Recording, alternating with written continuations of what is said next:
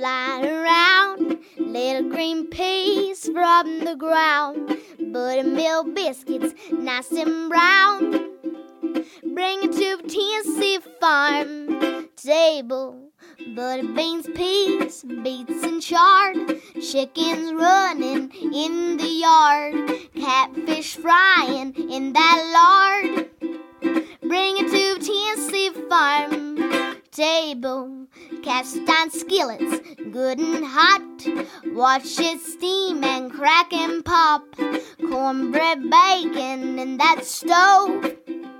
Bring it to the Tennessee farm table. Pick them maters, good and ripe. Dropping black and candy stripes. Look at 'em loading down those vines. Bring it to the Tennessee farm table. Bring it to the Tennessee farm table.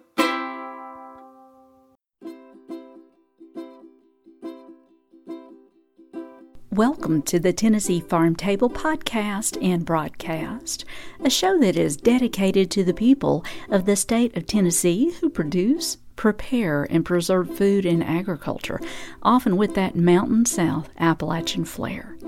And on occasion, I just might have a guest from our neighbors from surrounding states here in the Southeast. This is your hostess and producer, Amy Campbell. The theme song that you just heard was sung and produced by East Tennessee's own Emmy Sunshine. She's from Madisonville, Tennessee. Today, we are setting the table with mineral water straight out of the earth of Tennessee. Newmarket, Tennessee, in fact, and our featured topic is Houston's Mineral Well, owned and operated by third-generation W.C. Houston. He goes by Bill Houston, and this well was dug by his grandfather after a vision in a dream and a miracle curing of his health ailment. This mineral well is a treasured watering hole for the community. You might also know Bill Houston from his work as professor of art at Carson Newman University for over 40 years and his fantastic paintings specializing in Tennessee landscapes. And Fred Sauceman's Potluck Radio series features an obscure sausage called Sautisa made by Waldensians in Valdez, North Carolina. Thank you so much for tuning in here today by podcast or by the radio dial. I really, really appreciate your good company. So let's go to Newmarket, Tennessee, and hear about this mineral well from owner and operator Bill Houston.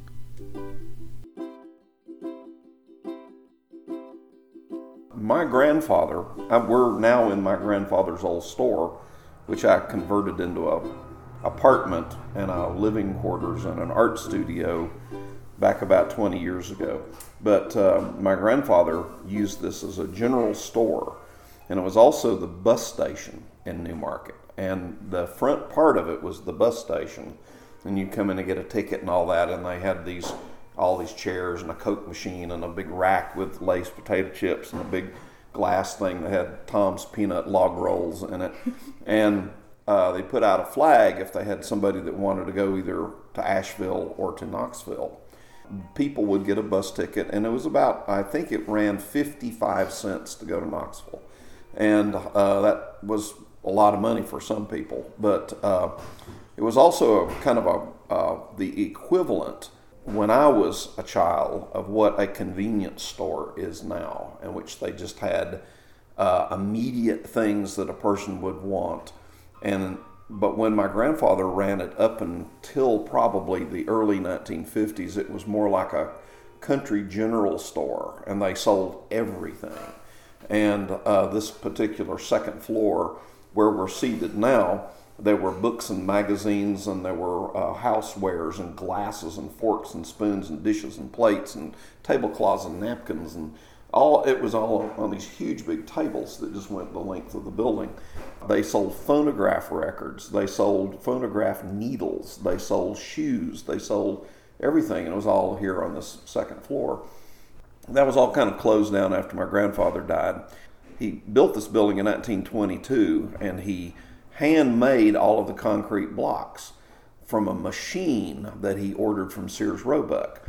And they would mix concrete by hand and put it in a mold and pull this big lever, and it would squish it down into this mold, and it would the mold would then come apart, and they would then slide them down, and they could make about 10 or 12 concrete blocks a day.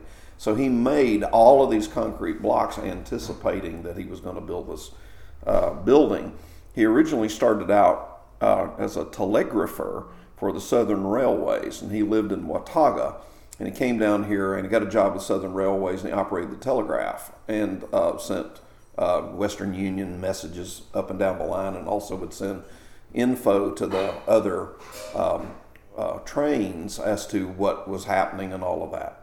And he was an incredibly bright guy, and he made enough money that he invested into an open pit zinc mine, and it was a big hit. And they used to have mules and guys with picks and shovels mining zinc, and he and 3 or 4 other guys were in together, and my grandfather saw the fact that it might play out and they might need to go underground, and he didn't want to really have anything to do with that. And so he sold his part of the zinc mine and was able to invest the money in whatever it took to build this building.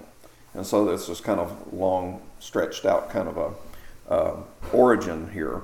But in the late 1920s and early 1930s, he started having terrible kidney problems. And he went to a doctor, and in 1929-30, there was very little that you could do with kidney problems. And there were some things. And they restricted his diet and all of this, and he was gave him laudanum to take for the pain, paregoric and laudanum. And he was in a lot of pain, and they diagnosed it to be very, very severe inoperable kidney stones. And they were just really, really agonizing. And he thought he was going to die from them, and he probably would have. He had a dream one night, and in this dream, he said that he had a vision in which there was a voice, but his sister said that he saw an angel, and his son said that he just heard a voice. But he had this incredibly profound and very real dream, and the next morning he put a stick in the ground and said, we have to drill a well to this depth of 252 feet here. And they all thought he was nuts. And next thing you know, there's a well drilling crew here, and they're setting up the thing and they're drilling. And they hit water twice on the way down. I think once at about 90 feet, another one at about 150 feet. But because it wasn't at 252 feet, which he was told in the dream, they poured concrete down into the shaft around a pipe and then drilled through the center of the pipe again and kept going. And at 252 feet, they hit water. And it was crystal clear, and it came out and like this. The neighbor said it sounded like a cannon going off. He said it was a big whoomp sound, and there was a pressure, and they started pumping the water, and it just, from the very first seconds, it was crystal clear. And generally, they would have to pump for days because it'd be full of sand and mud and all sorts of things. And so he started drinking the water. And in about 6 weeks, he went back to the doctor, and there was no sign of any of the kidney problems.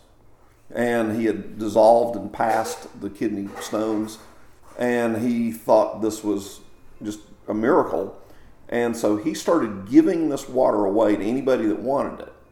And so the rumor got around that it cured kidney problems. And so he would get empty glass bottles and fill it up, and he would take it to people, or get his son to take it to people. They drink, they'd feel better. And so word got around, and there was this extraordinary guy named Lloyd Cunningham, who was an African-American guy that worked for my grandfather and worked as a stock clerk in the store, and he would they had these incredibly high shelves and have to climb ladders and get cans down off of it and all that. And he would fill these orders that people would have in cardboard boxes and stuff, and they would take it to your house. They'd make deliveries. And it got to the point where there were so many people coming and wanting water, and he would have to go out and operate the pump, that my grandfather couldn't use him in the store anymore. And so he had to actually be out there pumping water all the time.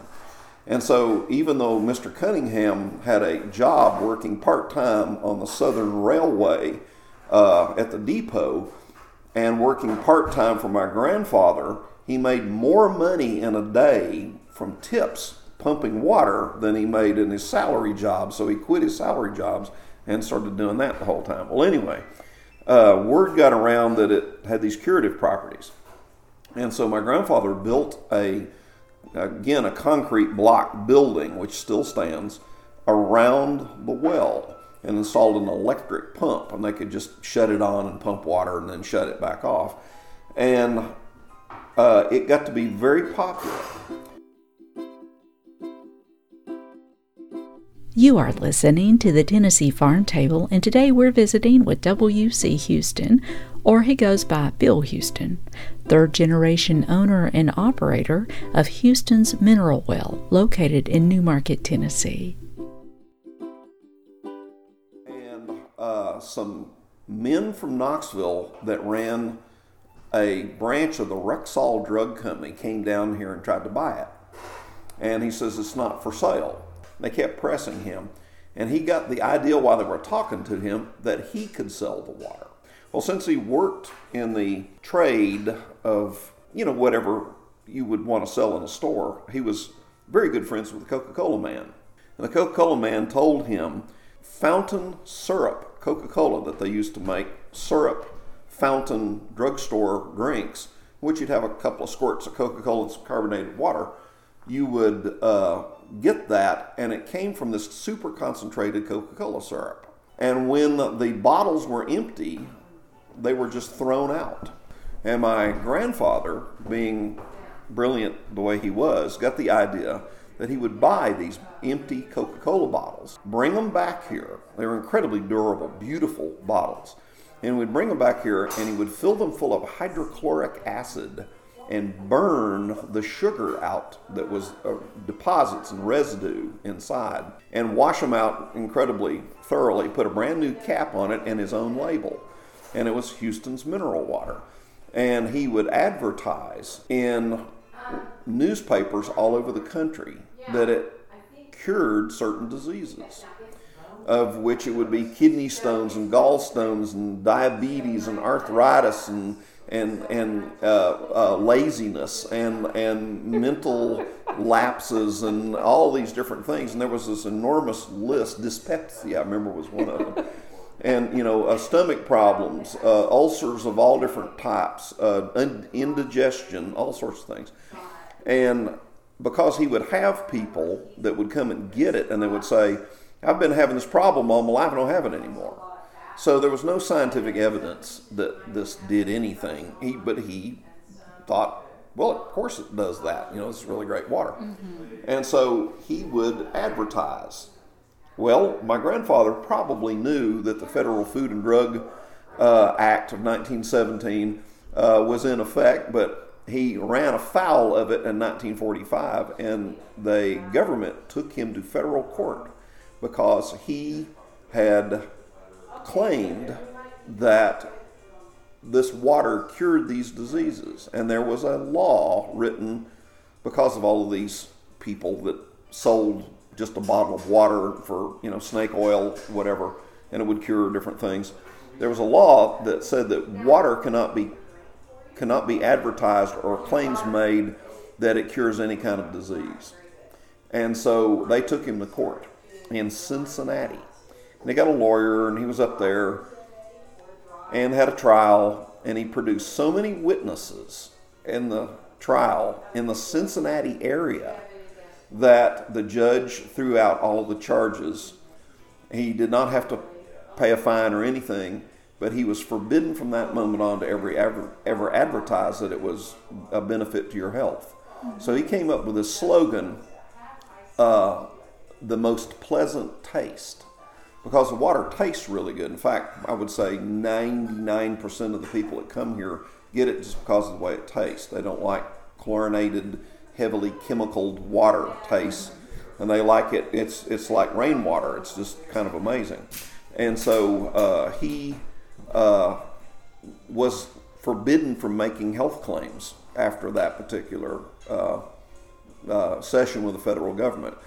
And because of that, the sales started to dwindle, and people began to kind of not be too interested in it because, they wanted to cure, like, I can get water, and I don't care about what it tastes like. And until the early 1970s, and there was a great resurgence of interest in bottled water and mineral water and spring water and all sorts of things, and it's like Perrier and all these others, Poland Spring, all these others just came on like you wouldn't believe.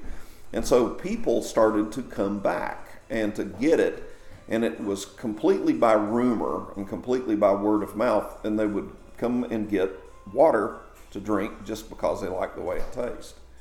And, or as we say in Newmarket, taste is. And it tastes is good, which I've heard out there in the parking lot. So I use that a lot of times. Like, how is it? It's like, it tastes is good. And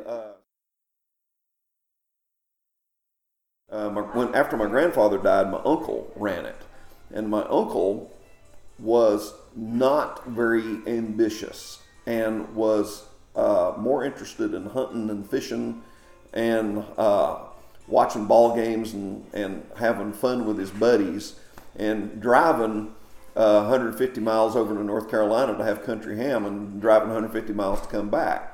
And he was a brilliant guy, but had a kind of an antisocial aspect about the way, and he didn't like the general public. But he was not really interested in doing much with it. And he was involved in a terrible accident back in the early 70s. And then I started, he never recovered from it. And he was just crippled. And so I started running it. And so he had to go into a nursing home. And so I started running it, and I kind of couldn't believe the number of people that were back there and wanting to get water. And so I started trying to fix it up, trying to replace the building was in really bad shape, and trying to replace the actual plumbing and the pumping equipment and all of the stuff that was necessary to operate it. And it took a decade and really tremendous amount of effort. And so it's kind of in the state that it is now after I kind of realized that I had two other occupations, one working at Carson Newman University and then being a professional artist and needing the time to do that I couldn't just sit over there like my uncle did and like my grandfather did sometimes.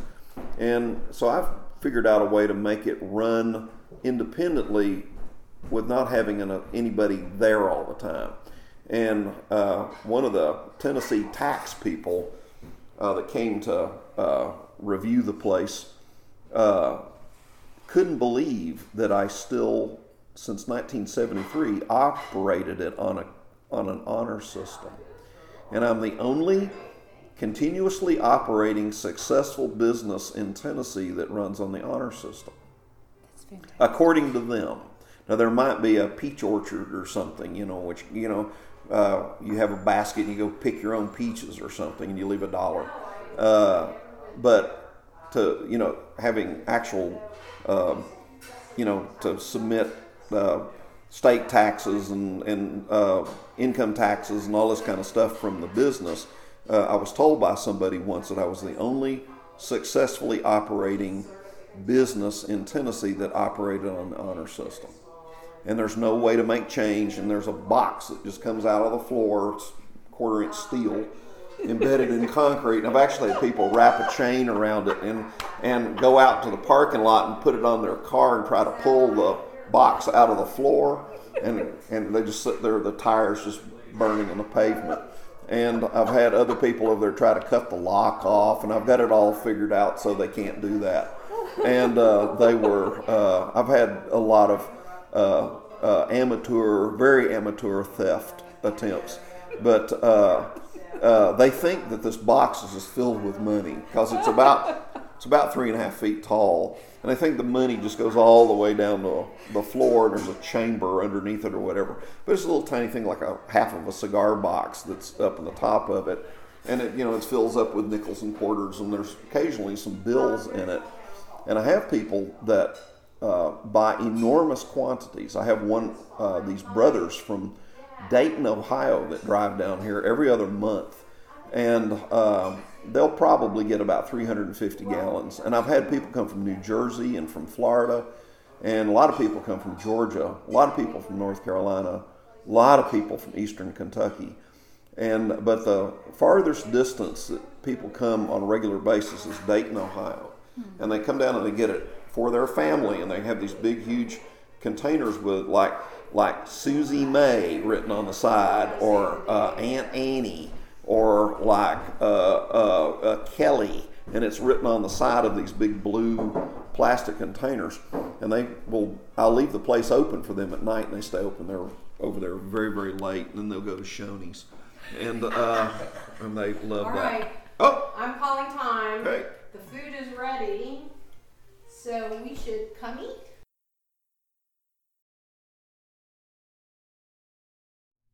You are listening to the Tennessee Farm Table, and we've just heard from W.C. Houston, or Bill Houston, third-generation owner and operator of Houston's Mineral Well, located in Newmarket, Tennessee. He just told us the story behind this community watering hole and Tennessee treasure. And you also just heard the voice of Krista Reese saying that it's time to eat there. And I recorded this back in 2015 when my husband and I visited them at their home. And Krista, Bill's wife, made this wonderful dinner for us all. And Krista is also a very talented food writer, and more information on her work from her website, KristaReese.com. And she spells that KristaReese. And like I mentioned, Bill Houston taught art for over 40 years at Carson Newman University, and he taught so many students, and what a great teacher he was. And he makes beautiful landscapes of Tennessee. He's a great artist as well. So I hope you enjoyed that story. You can find more information about Houston's Mineral Well easily on Facebook. And I've also placed a link and a picture of Bill in front of the well that I took many, many moons ago on my website at TennesseeFarmTable.com. Also have a link to Krista's website and Emmy Sunshine and Fred Sauceman on there. Up next is Fred Sauceman's Potluck Radio segment, which features this obscure sausage called Saltisa, made by Waldensians in Valdez, North Carolina.